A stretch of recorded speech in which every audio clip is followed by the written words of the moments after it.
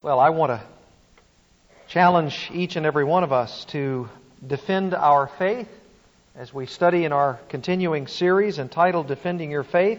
This is part 2 of a series of messages that we will endeavor to undertake as we move along in our study of Scripture. I want each and every one of us to defend our faith in the greatest way, and in our presuppositional apologetic for defending our faith, I want us tonight to look at a very, very profound topic that we should study, and that is the doctrine of Scripture. The doctrine of Scripture. You remember last time when we did part 1 of our message, we really were able just to introduce the topic of defending our faith, and we spoke about the fact that Christianity must be both defensive and it must also take the offensive. And we talked at length about the fact that those who are professing believers in Jesus Christ must take Christianity to a watching world, and that is Christianity on the offensive. We go to those who attack the Bible, we go to those who attack Christianity, we go to those who say that Christ is not the only way, and we present to them very proactively the message of the cross.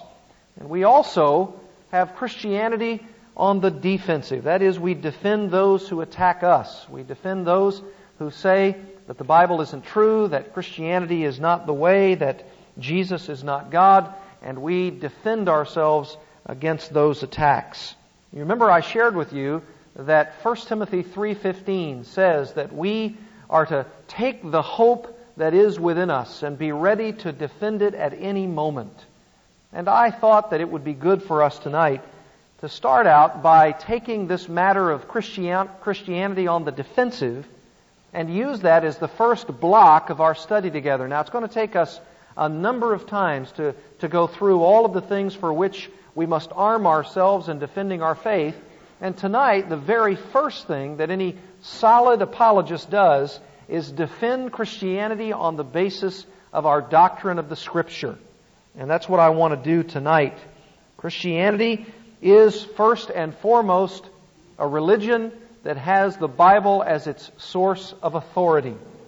And that's the first place to start. In fact, whenever you open up a systematic theology of the Christian religion, you should always find there, first and foremost, a defense of Christianity on the basis of Scripture, on the basis of the Word of God, commonly called bibliology. Bibliology, the study of the doctrine of the Bible. And we want to occupy our time tonight with that study as we defend our faith defensively against those who would attack. And we also know from the statements of Scripture that Christianity will not always be attacked by those who disregard it from the outside. There are also those who tend to twist the Scripture and deny the Scripture, whether intentionally or not, from the inside. You remember in Acts 20 that the Apostle Paul said, "Now I want you to be aware, these elders of the church at Ephesus, there on the island of Miletus, I want you to be aware that there will be those who will attack you, both from without and from within." He said, "Even ravenous wolves will rise up from among your own selves," Paul says, "and they will lead many astray."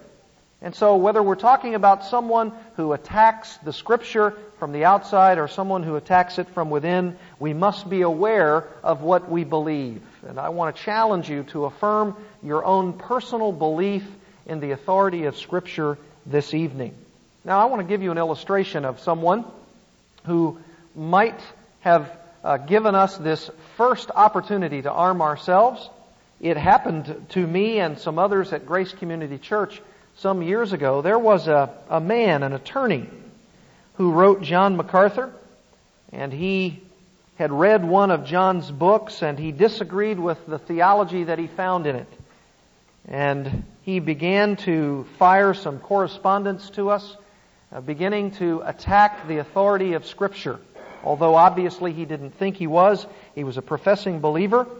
But what he did was he typed on his legal letterhead the name of his law firm, made it look real official, and he put immediately all of us on the defensive in what he wrote. But it was a great exercise for us to defend our faith. First of all, he suggested that John MacArthur's views were, quote, fatally flawed by 3 false assumptions. And he suggested 3 correctives to help straighten out John MacArthur's teaching. And the first was this. He said that we needed to understand that there is a distinction between the Word of God and the Scriptures. That was his first corrective. And then secondly, he suggested that we need to see that in both the Old and New Testaments, the phrases the Word and the Word of God should be understood really as references to the Holy Spirit. And then thirdly, he said that whenever the word Scripture appears in the Bible, it refers only to the Old Testament. And he was very, very vociferous in his defense of these correctives, that all Christians need to affirm these things.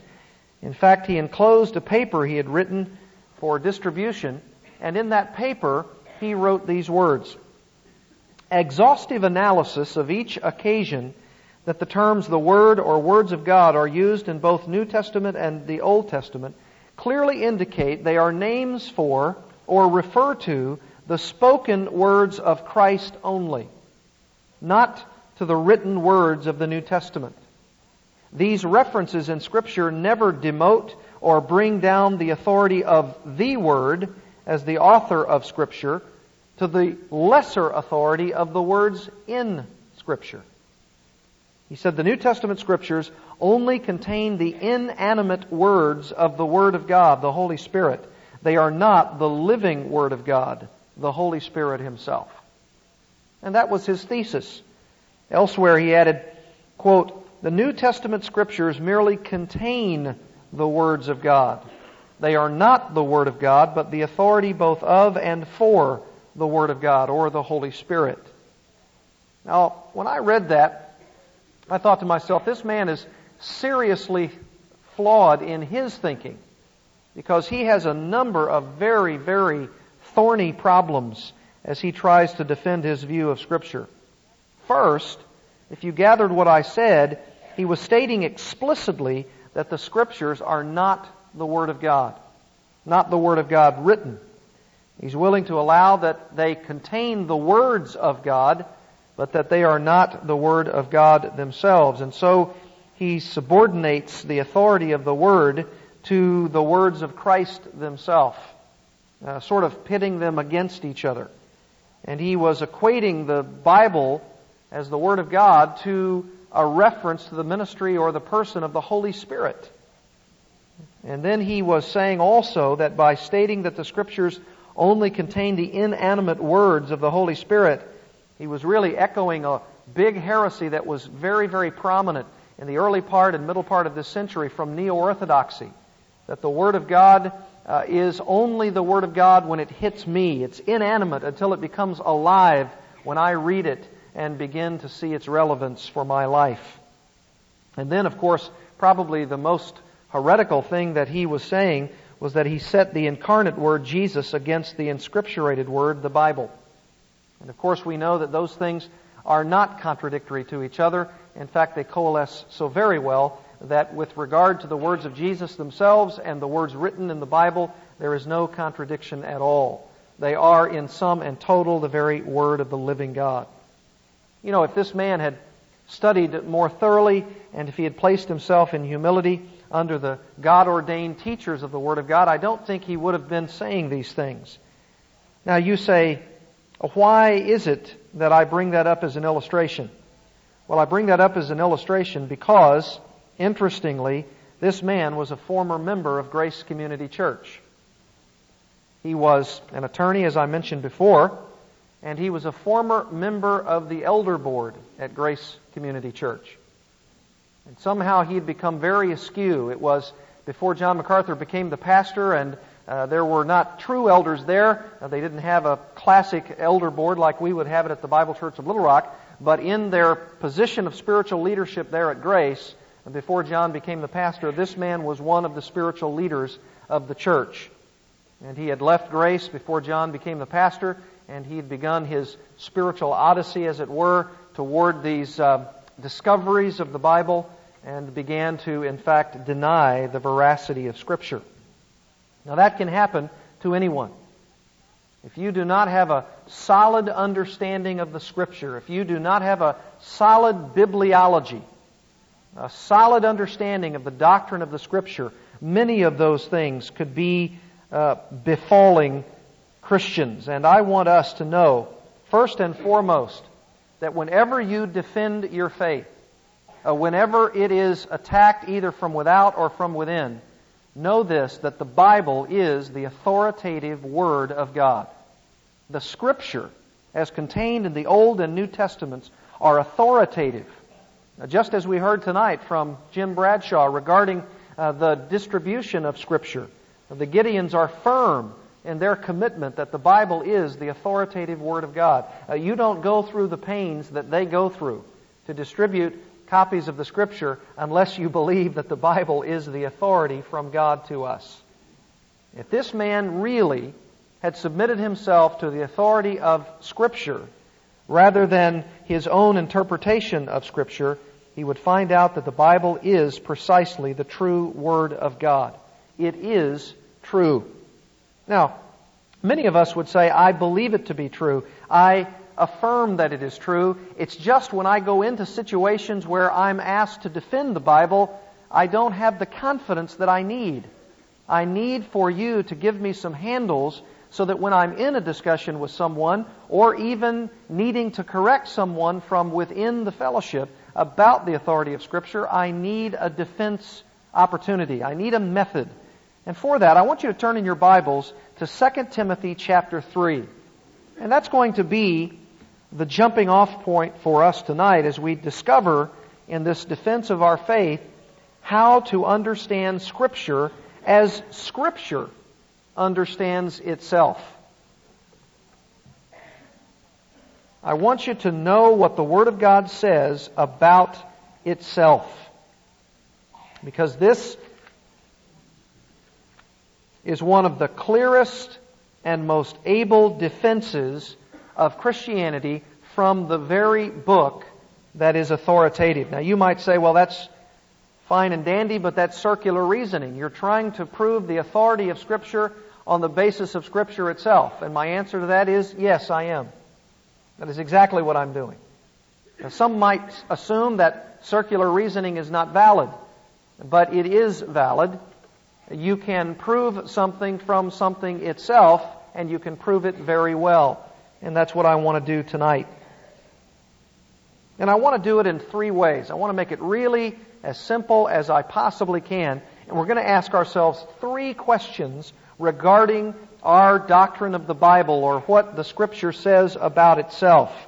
And I'm going to use three words that end in I-O-N, so I want you to remember these things. You have heard these words very well, and you might even know a very good definition, but I want you to have it in your mind so that at any time you can prove the authority of Scripture from your own defense of the Scripture. All right? Look at 2 Timothy chapter 3, beginning in verse 14.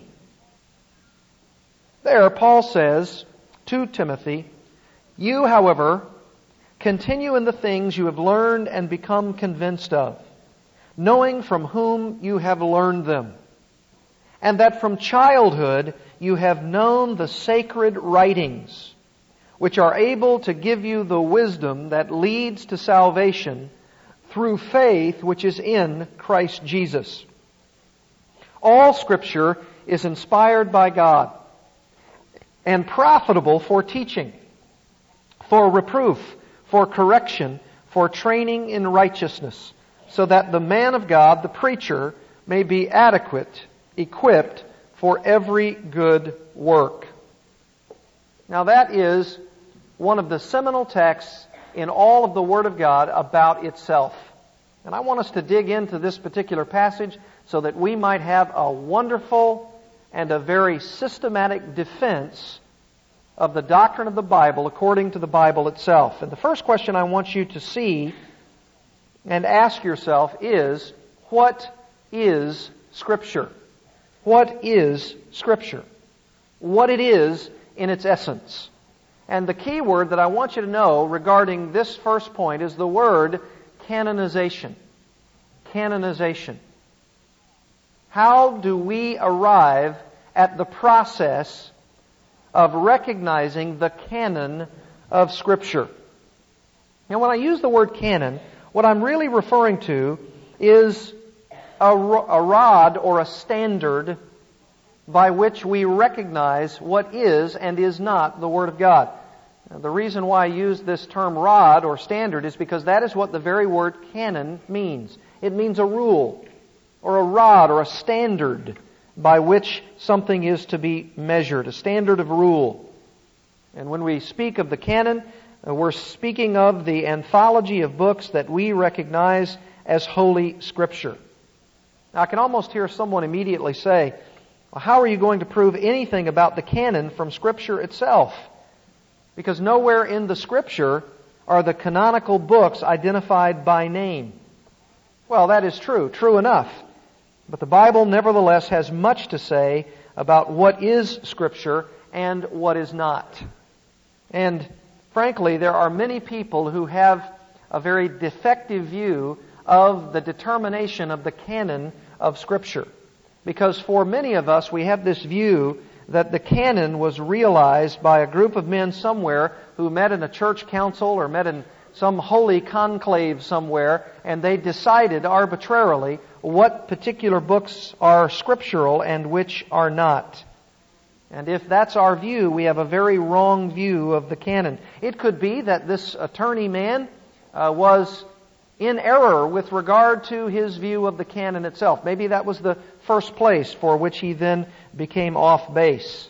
And I want you to go through a number of passages with me that help us determine the true and faithful recognition of this standard or rule we call the canon. I want you to begin to write some of these passages down. We don't have time to look up every one of them, but I want you to write them down in your notes so that you can have them and then look at them later as I quote them. I want to first go to the Old Testament and allow it to speak for itself regarding the validity of the books that are listed there. In the Old Testament, we hear from a number of writers regarding the authoritative divine revelation from God that we call our Old Testament. These writers revered and obeyed and meditated and treated these Old Testament books, these 39 books, as the very Word of the living God. Listen to some of these verses. In Deuteronomy 31:9, we find this.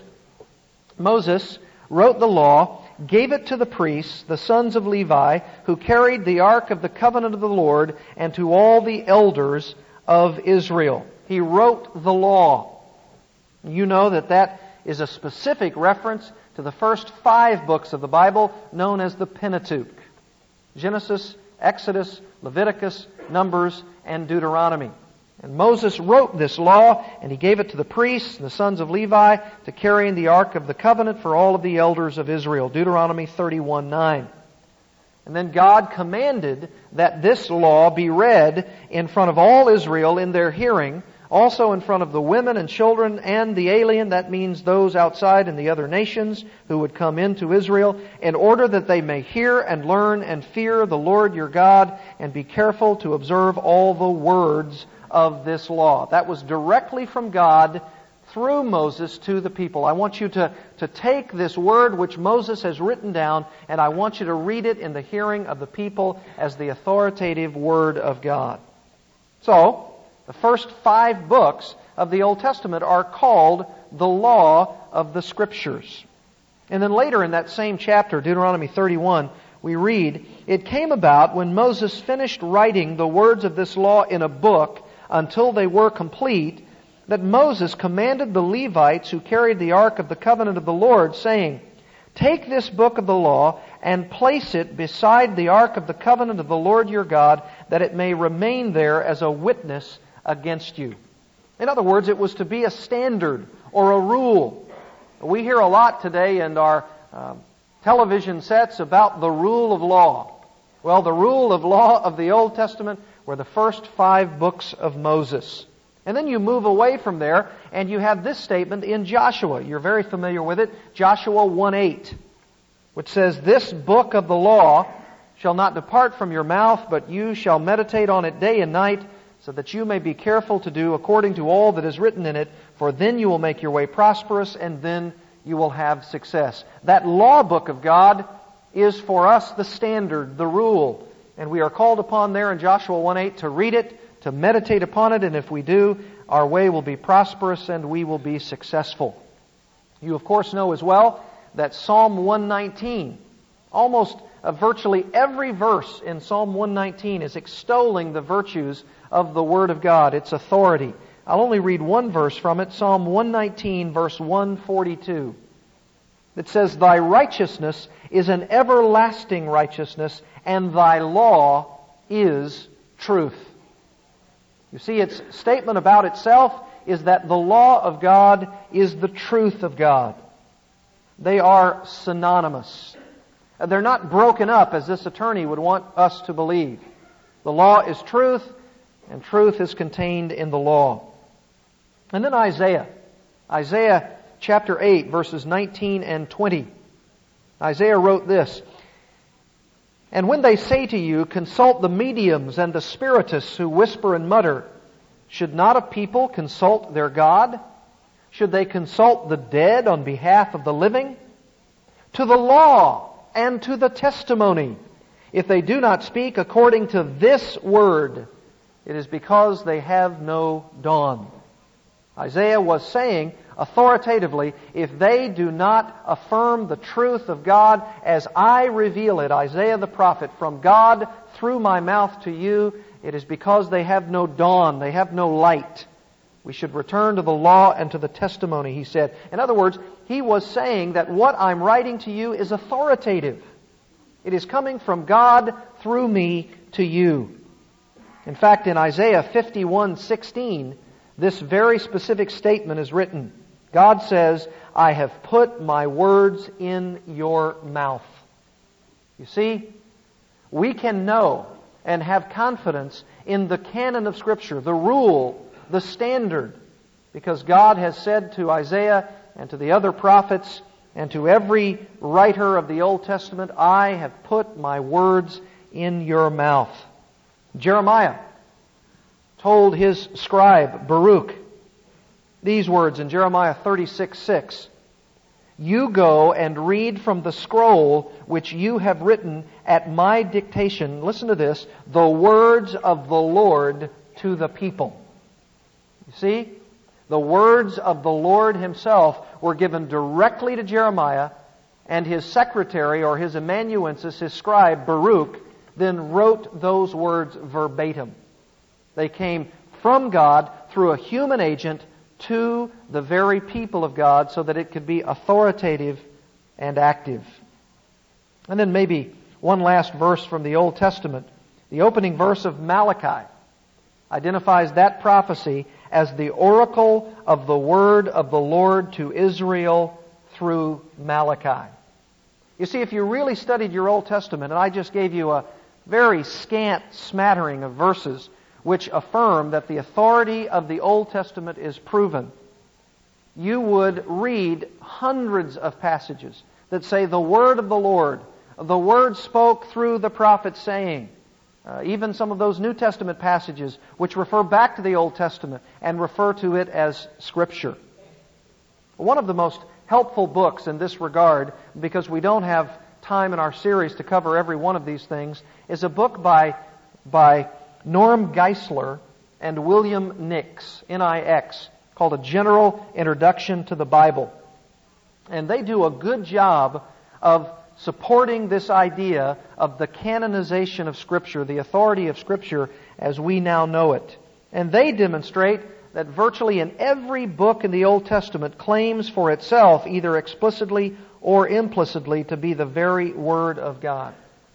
And if that weren't enough, Jesus Himself affirms the very authority of the Old Testament for us. You remember just before the resurrection, Jesus opened His disciples' understanding about the Scriptures, and then even after the resurrection, when He was walking with the two disciples on the road to Emmaus, it says this in Luke chapter 24, verse 44, He told them, "These are my words which I spoke to you while I was still with you, that all things which are written about me in the law of Moses and the prophets and the Psalms must be fulfilled." And in that statement, Jesus gives us three divisions of the Old Testament: the law and the prophets and the Psalms. Now normally, it's just divided into the two, right? The law and the prophets. But Jesus also adds the idea of the Psalms so that there would be absolutely no question what He's referring to. And what He's referring to is the entirety of the Old Testament. And so just in one statement, if we just had that one statement, Jesus would affirm the canonicity, the authority of the entire Old Testament. Normally, you would see in your New Testament about 12 times the law and the prophets, but at least in this case, Jesus wants to make no doubt about what He is affirming. He's affirming the divine authority of the law, the divine authority of the prophets themselves, and the divine authority of the Psalms. Now, incidentally, virtually every Old Testament book is directly quoted in the New Testament. You might not have known that, but virtually every Old Testament book, in some way, either as an explicit reference or as an allusion, is quoted in the New Testament. Now, there are a number of examples that I could give you about the New Testament. And in an attempt to try to cull everything down to those manageable bites that we could take in an hour or so of time, I want you to turn in your Bibles to 2 Peter chapter 3. 2 Peter chapter 3, to affirm the authority or the canonization, the recognition of the New Testament books as authoritative words from God. 2 Peter chapter 3, beginning in verse 15.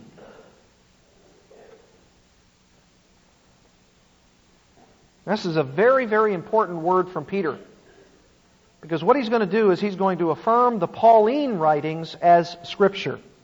Notice what he says. It says in verse 14, "Beloved, since you look for these things, be diligent to be found in Him, by Him in peace, spotless and blameless, and regard the patience of our Lord as salvation, just as also our beloved brother Paul, according to the wisdom given him, wrote to you, as also in all his letters, speaking in them of these things, in which are some things hard to understand, which the untaught and unstable distort, as they do also the rest of the Scriptures, to their own destruction." Have you ever read that before?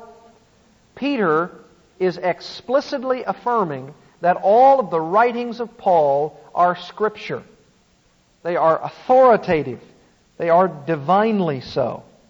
Peter equates all of Paul's epistles with Scripture. And so right off the bat in the New Testament, we at least know that Peter, under the divine inspiration of God Himself, is saying that all of Paul's writings themselves are scriptural. And then let me give you another example from 1 Timothy 5:18. 1 Timothy 5:18. You don't have to turn there, but it says this: "The Scripture says, 'You shall not muzzle the ox while he is threshing, and the laborer is worthy of his wages.'" And when it says, the Scripture says, it gives two references. The first, "You shall not muzzle the ox while he is threshing." And that, called Scripture, comes from Deuteronomy 25:4, which says, "You shall not muzzle the ox while he is threshing." And that's the only place in Scripture where that particular phrase is found.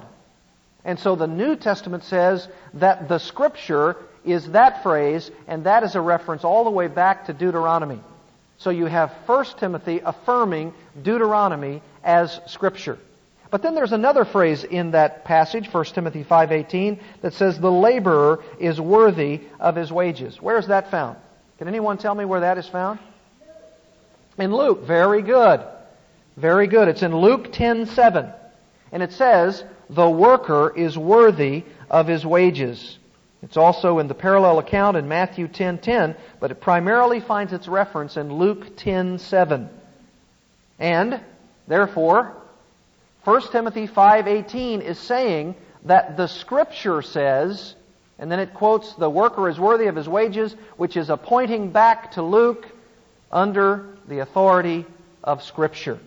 So, Timothy is to affirm that Luke is scriptural when he writes. Geisler and Nix say this: if the writings of Luke, who was not an apostle, are quoted as Scripture, and Peter, who considered Paul's writings to be Scripture, then it is not difficult to conceive how the New Testament as a whole would be considered to be Scripture.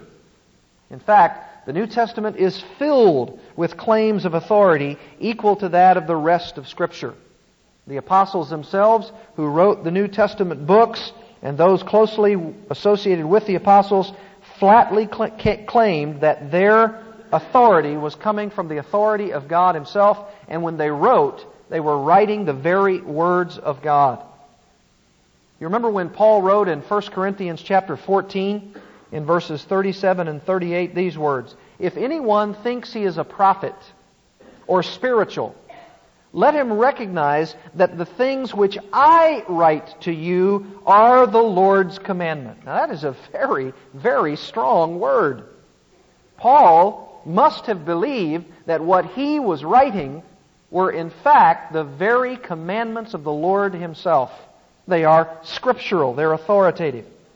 Indeed, even a few verses later, in chapter 15, Paul says, now I make known to you, brethren, the gospel which I preached to you, which also you received, and also you stand, by which you are saved, if you hold fast to the word I preached to you. 1 Corinthians 15, verses 1 to 3. If you hold fast to the word I preached to you. I'm preaching to you the authoritative Word of God. Many, many times, the New Testament affirms about itself its own divine authority. For instance, in Hebrews 2:3, how shall we escape if we neglect so great a salvation? After it was at first spoken through the Lord, it was confirmed to us by those who heard. 2 Thessalonians 3:14, and if anyone does not obey our instruction in this letter, take special note of that man and do not associate with him, so that he may be put to shame. 2 Peter 3:2, remember the words spoken beforehand by the holy prophets and the commandment of the Lord and Savior spoken by your apostles. You remember Colossians 4:16, and when this letter is read among you, have it also read in the church of the Laodiceans, and you for your part read my letter that is coming from Laodicea. Authoritative, binding.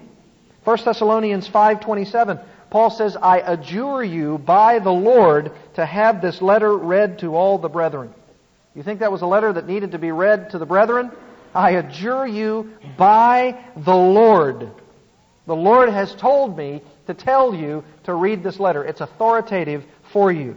John 21:24, this is the disciple who bears witness of these things and wrote these things, and we know that his witness is true. 1 Timothy 4:11, prescribe and teach these things. Authority. Titus 2:15, these things speak and exhort and reprove with all authority. Let no one disregard you. Titus 3:8, concerning these things I want you to speak confidently, so that those who have believed God may be careful to engage in good deeds. These things are good and profitable for men. These are the authoritative words of God Himself contained in the canon of Scripture. Oh, I wish we had time to go on with other passages that affirm this truth. But when someone comes to you, you memorize all of these passages. Yes, you memorize all of these passages, and you then quote to them the authority that Scripture claims for itself. And when you do, because we're good, solid, presuppositional apologists, we believe that God will use the authority of His Word, the power of His Word, to convert a soul. And so you just keep quoting the Scripture. You just keep quoting these verses, and God will do His work. You know that there are some other passages which I want you to know, which are very, very important. Let me turn to two of them that show you the actual way that these words came from God to the apostles. I want you to turn in John chapter 14.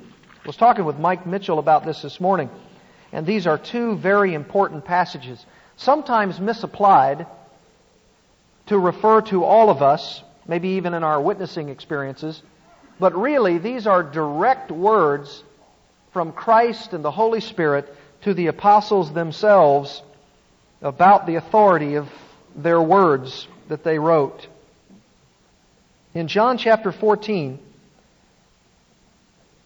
there's a section beginning in verse 16 that talks about the role of the Holy Spirit. Jesus said to His disciples, verse 16, "I will ask the Father, and He will give you another helper, that He may be with you forever. That is the Spirit of truth." And so, when Jesus left, was ascended to the Father, the Holy Spirit proceeded from Christ and the Father, and He then was the authoritative voice for the apostles to bring into remembrance everything that Jesus had said to those apostles, so that when they wrote the Scripture, they would have everything down pat, as we would say. You say, well, where is that? Look at verse 25. Jesus says, "These things I have spoken to you while abiding with you. But the Helper, the Holy Spirit, whom the Father will send in my name, He will teach you, the apostles, the writers of Scripture. He will teach you all things and bring to your remembrance all that I said to you." That's not a verse primarily to us. That is a verse primarily to the apostles themselves that tell them that they have nothing to fear. Everything that Jesus wants them to know about His teaching ministry, about all of those miracles recorded, they are going to be authoritatively given to them by the remembrance of their minds by virtue of the Holy Spirit. Now, Mike came up and asked me the question, how is it that all of these New Testament writers, especially the Gospel writers, how could they in such fine detail say everything that perfectly needed to be said, remembering with the exact verbs and nouns and accounts of everything that Jesus did and everything that He spoke? This is the verse that affirms that. The Holy Spirit took their minds and recalled to their remembrance everything. And in John 16, the same verse is affirmed, same idea is affirmed. Almost the same language. John 16, verse 12. Jesus said, "I have many more things to say to you, but you cannot bear them now. But when He, the Spirit of truth, comes, He will guide you into all the truth. For He will not speak on His own initiative, but whatever He hears, He will speak, and He will disclose to you what is to come." So not only is He going to give them the words of remembrance of what Jesus did and spoke, but He also will disclose what is to come. You might even be able to add by that last phrase, all of the future things that were going to occur, maybe even all the way through John the Apostle's revelation, all of those things would be disclosed by the Holy Spirit to those Bible writers.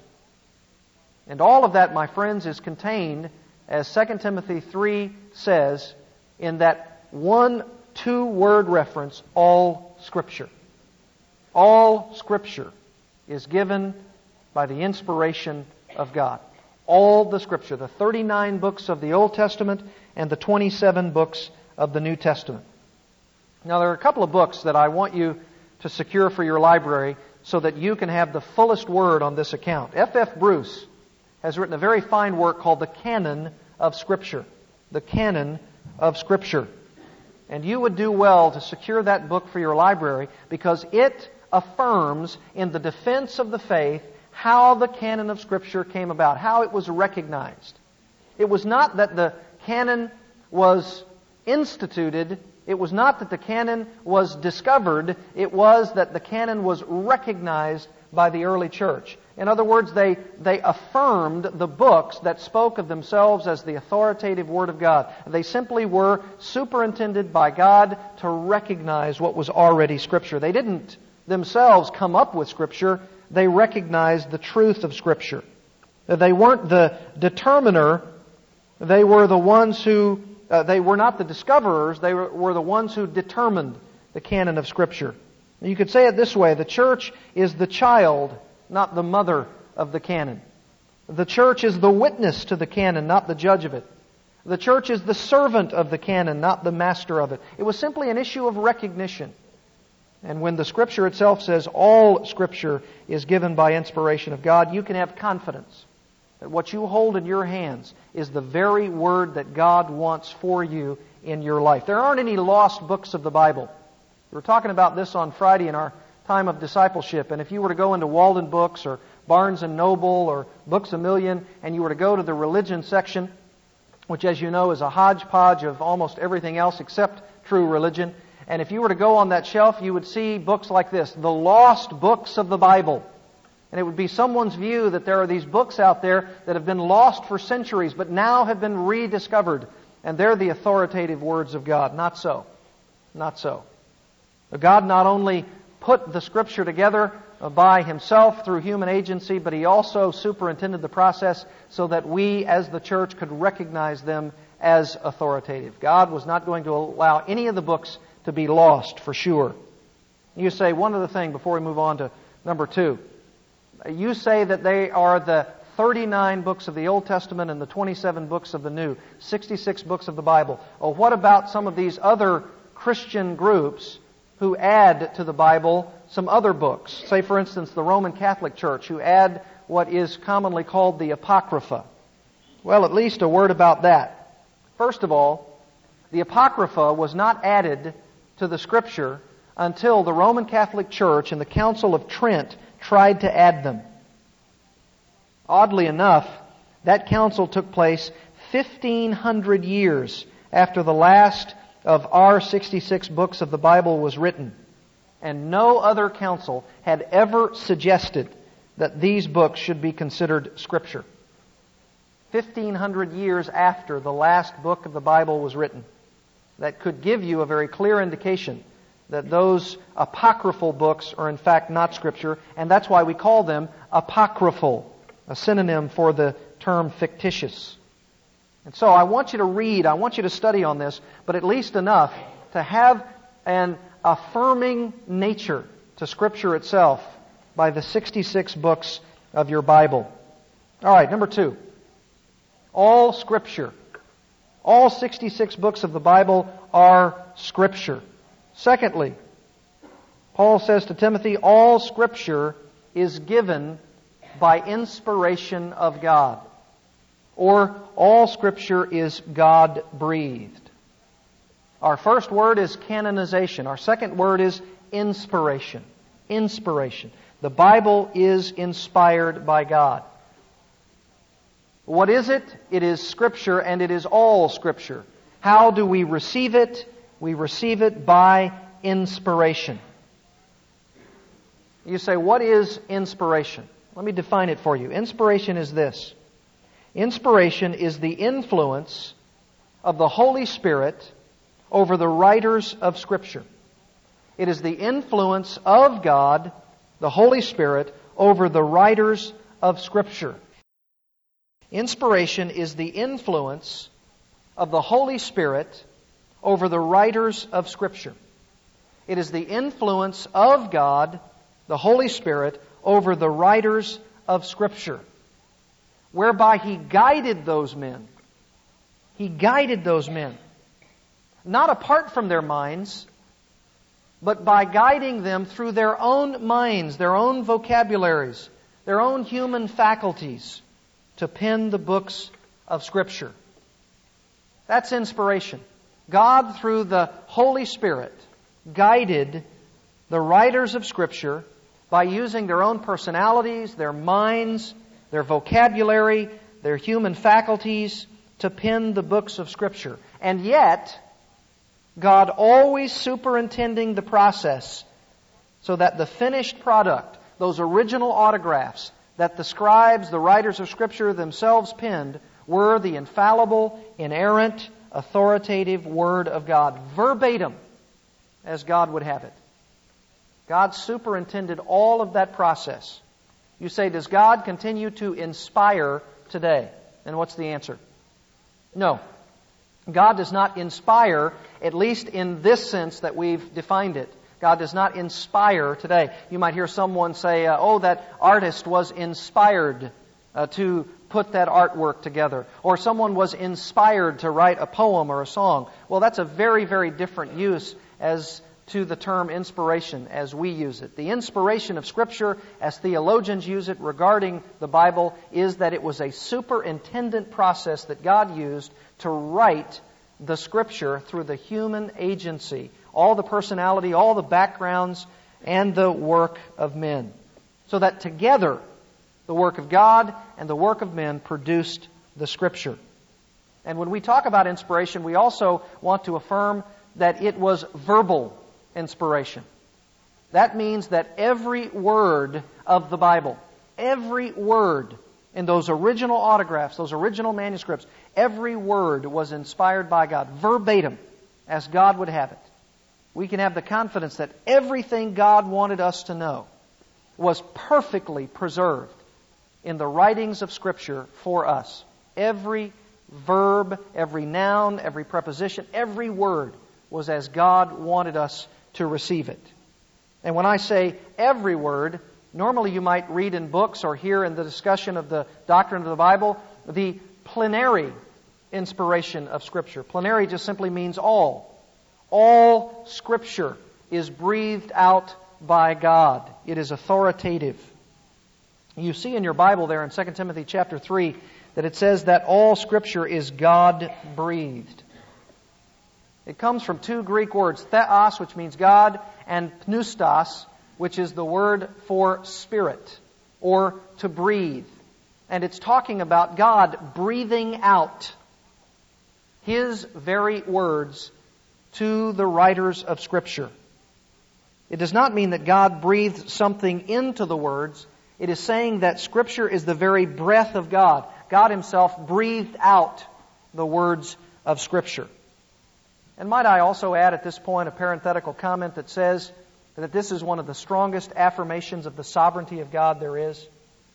A tremendous affirmation of the sovereignty of God. God sovereignly superintended the writing of the Bible. And He breathed out the very words that He wanted them to use, but also doing it mysteriously and supernaturally based on their own personalities, their own vocabulary usage. You say, well, those writers, for the most part, were not well educated. How did God use them? Well, God can take the use out of just about anything and anyone, right? If He can use Balaam's donkey, He can use just about anything to speak His word. And He used those who, by the world's eyes, were not well educated, not well trained, and He used their vocabulary, He used their backgrounds, their personalities, and yet when we have for us in the original autographs the very breathed out words from God. What a great truth on the sovereignty of God. I love the example or the analogy that I've often heard that when we talk about divine inspiration and we talk about the use of men as the human agents of Scripture, you shouldn't have any problem with that. Think about the virgin birth. Mary, though she was a sinner like you and me, she brought forth a child who was God in the flesh, perfect. Physically, genetically, humanly, He was definitely Mary's offspring. There is absolutely no question about it. Yet, He was also the sinless Son of God, untainted by human sin, fully divine in every way. And you see, in the same way, the Scripture are the very words of the human authors, all of their personalities, all of their education, even their flaws, even their sins. But God, superintending the process to bring about the very words of God, He inspired them, He breathed them out so that the Word of God could say about itself, all Scripture is given by inspiration of God. Isn't that a tremendous thought? Don't you see why Scripture has such inherent authority? Because God is the one who's superintending all of the process. Listen to some of these passages. Matthew 5. Do not think I came to abolish the law or the prophets. I did not come to abolish, but to fulfill. For truly I say to you, until heaven and earth pass away, not the smallest letter or stroke shall pass away from the law until all is accomplished. Matthew 5:17-18. Well, what a great promise. Not one jot or tittle. You say, what in the world is a jot and a tittle? Well, each one were the smallest strokes in both the Hebrew and Greek alphabet. The jot and the tittle. And Jesus was saying, whether you're talking about the biggest words that could be constructed in language, or you're talking about the smallest little stroke of a pen, everything is from God and will be accomplished. All will be fulfilled. John 10:35, Jesus said, the Scripture cannot be broken. It does not err. It'll not fall away. It is perfect. It cannot be broken.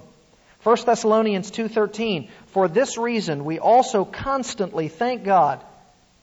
Paul says, when you received from us the word of God's message, you accepted it not as the word of men, but for what it really is, the word of God, which also performs its work in you who believe.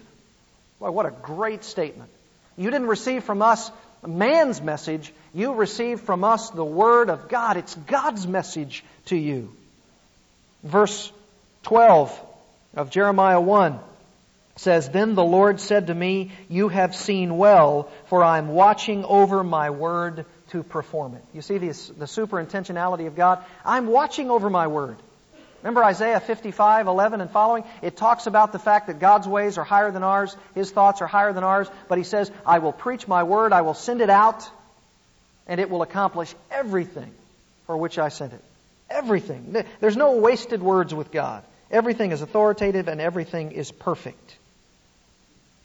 Hebrews 4:12, very familiar passage to you. For the word of God is living and active and sharper than any two-edged sword, and piercing as far as the division of soul and spirit, of both joints and marrow, and able to judge the thoughts and intentions of the heart. Boy, what a great truth that God has inspired, breathed out His very words. Even though flawed and feeble are the ones who write the Scripture, yet when they write, they are writing under the very authority of God, and He doesn't let anything slip. He doesn't let anything fall away.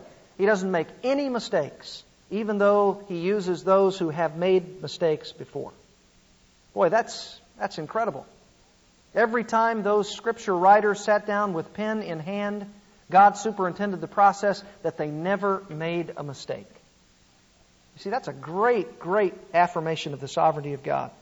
When someone comes to you and they doubt the veracity of Scripture or the authority of Scripture, all these passages I give you, you memorize every one of them. And you're going to be the greatest evangelist you could possibly be. Just keep rattling off those verses to them. Just keep telling them about what the Scripture says. Because frankly, as I've talked to some of these people, they can give their claims, sort of like what Bo Beatles mentioned this morning. He was sort of culling all of the best of what he saw in the religions, and he would go to those who would be unsuspecting, and he would begin to ask them questions that he assumed they couldn't answer. Until that one who came to him who had a confidence in the Word of God, and he spoke the Word of God, and God used that Word, and He penetrated that hard heart. And Bo came to faith in Christ. You just keep preparing the hearts of people by sharing the Word of God with them, and God will do His work. If you have a confidence in the canonization of Scripture, and if you have the confidence in the inspiration of Scripture, then God can use you as an evangelist, and He can use you effectively. All right, number three. Number three, and finally. In 2 Timothy 3:15, it says, all Scripture. What is it? It's Scripture. How do we receive it? By inspiration of God. And then in verse 16 it says, and that it is profitable for teaching, for reproof, for correction, and for training in righteousness. And of course, as we read before, Paul was saying to Timothy, I have this confidence that when you were young, the Scriptures were shared with you, and it was the wisdom that was able to lead you to salvation. So what do we have in 2 Timothy 3 regarding the Bible and what it says about itself? All Scripture is inspired, and it is profitable for teaching, reproof, correction, and training in righteousness. This answers the question, what will it do? What will it do? What is it? It's Scripture. How is it received? By inspiration. And what will it do? It will change your life. That's right. It will change your life. It will teach you, it will reprove you, it will correct you, and it will train you in righteousness. It will give you the wisdom that leads to salvation, and it will give you all that you need for your sanctification.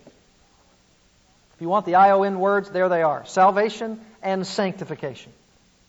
You want to have a confidence in Scripture, then you need to read it. And you need to study it. And you need to meditate on it. And you need to memorize it. I've joked about you memorizing all these passages, but you should.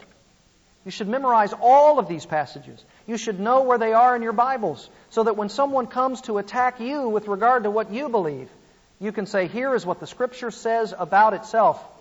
And if you begin to study it in that way, how much greater will your confidence be in this Word?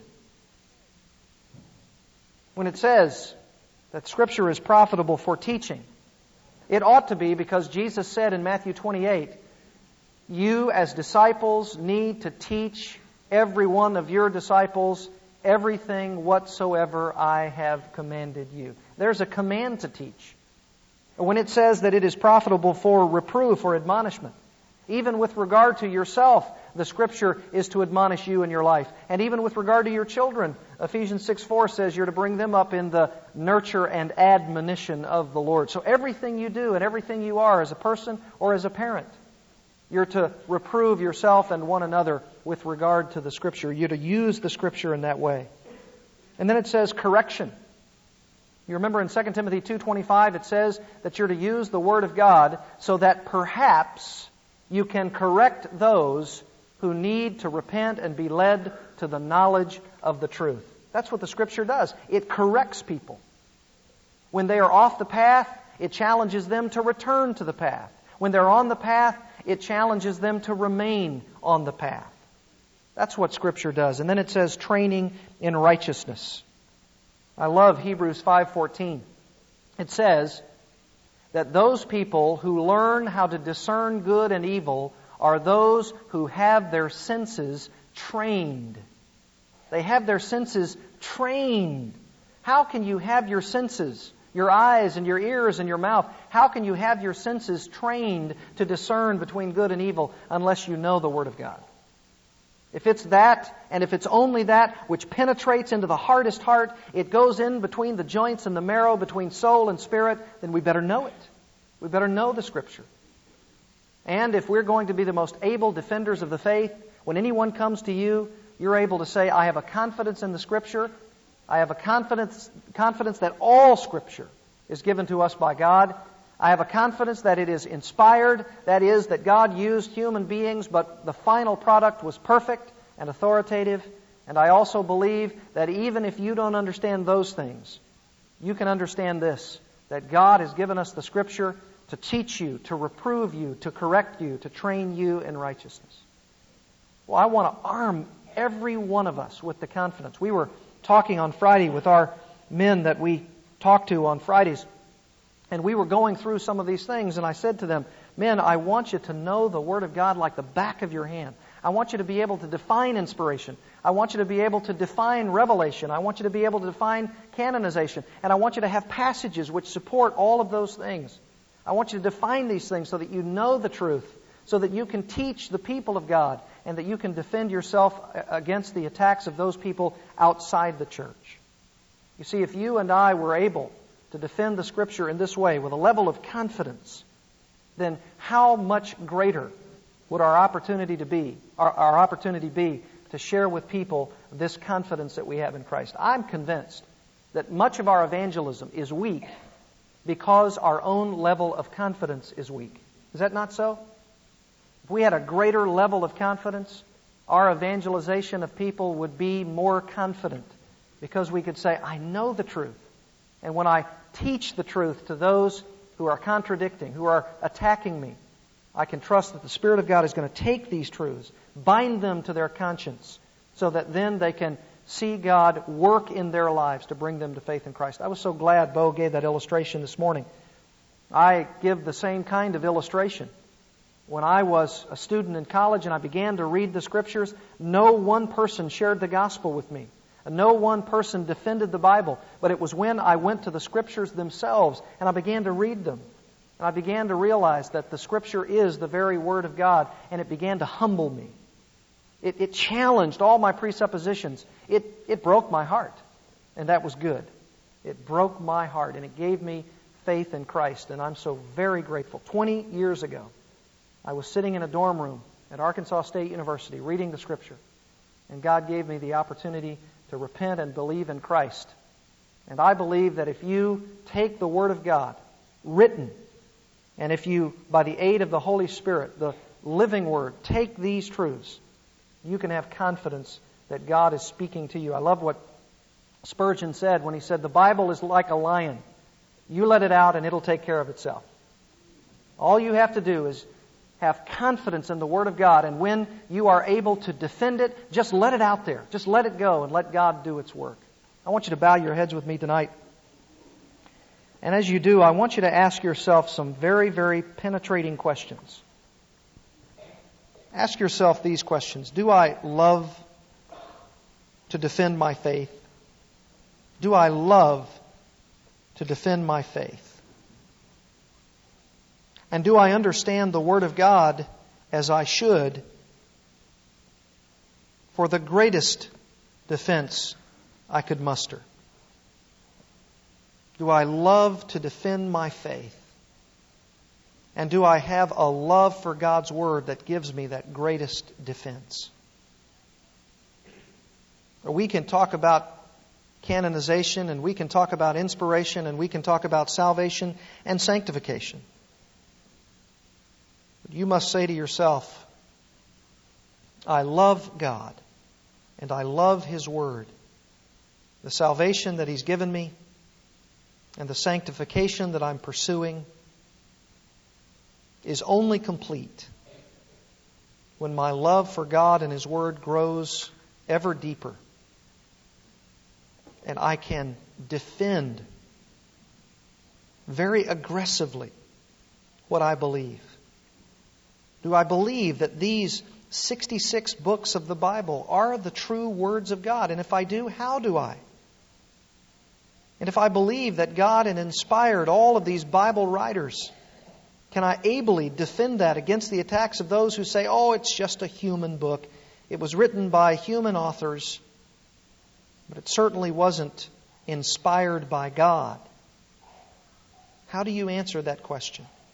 How do you respond to those who attack the Bible? Just listen to the television or the radio or articles or conversations with people, and you would find that so many people doubt that God inspired these books, even through human authors. How do you respond to that question? And maybe even more importantly, do you allow the Scripture to teach you, to reprove you, to correct you, to train you in righteousness? There's no greater training process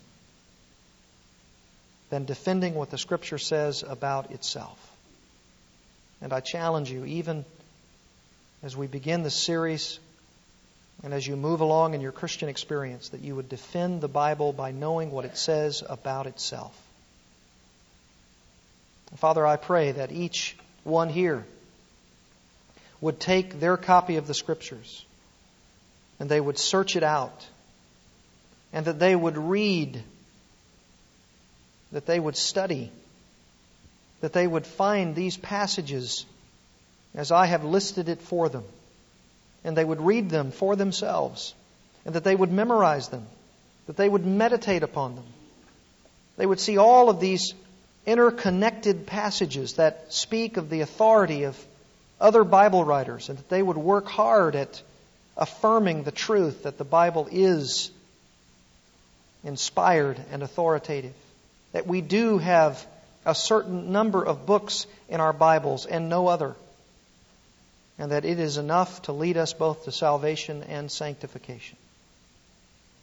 Oh, Father, I pray that everyone here would come to a place of having a greater confidence in Your Word, so as to have a greater confidence in their witnessing to others. And I pray that none of us would shy away from the tough questions of our detractors, and that we would take these very words from You so that You might accomplish the things that You have purposed, and that we would be Your willing servants. Father, I've been so encouraged as I recently dialogued with Pastor Jeff Krotz about a young couple that he and Judy have been meeting at Barnes & Noble, who have been sharing with them some of these same truths, defending their faith, speaking up for God. And I pray that those kinds of conversations will be multiplied throughout our entire body. And that as we go out into that watching world, even tomorrow, you would arm us with a greater confidence that we could, in fact, defend our faith and make it pleasing to you, submitting everything we say and do to the authority of your word. Lord, I pray that it would be so, and that you, by that, would bring others to us, submitting themselves to your word, so that they too could grow with us and defend our faith. We ask that you would bring it to pass for your glory. In Jesus' name, amen.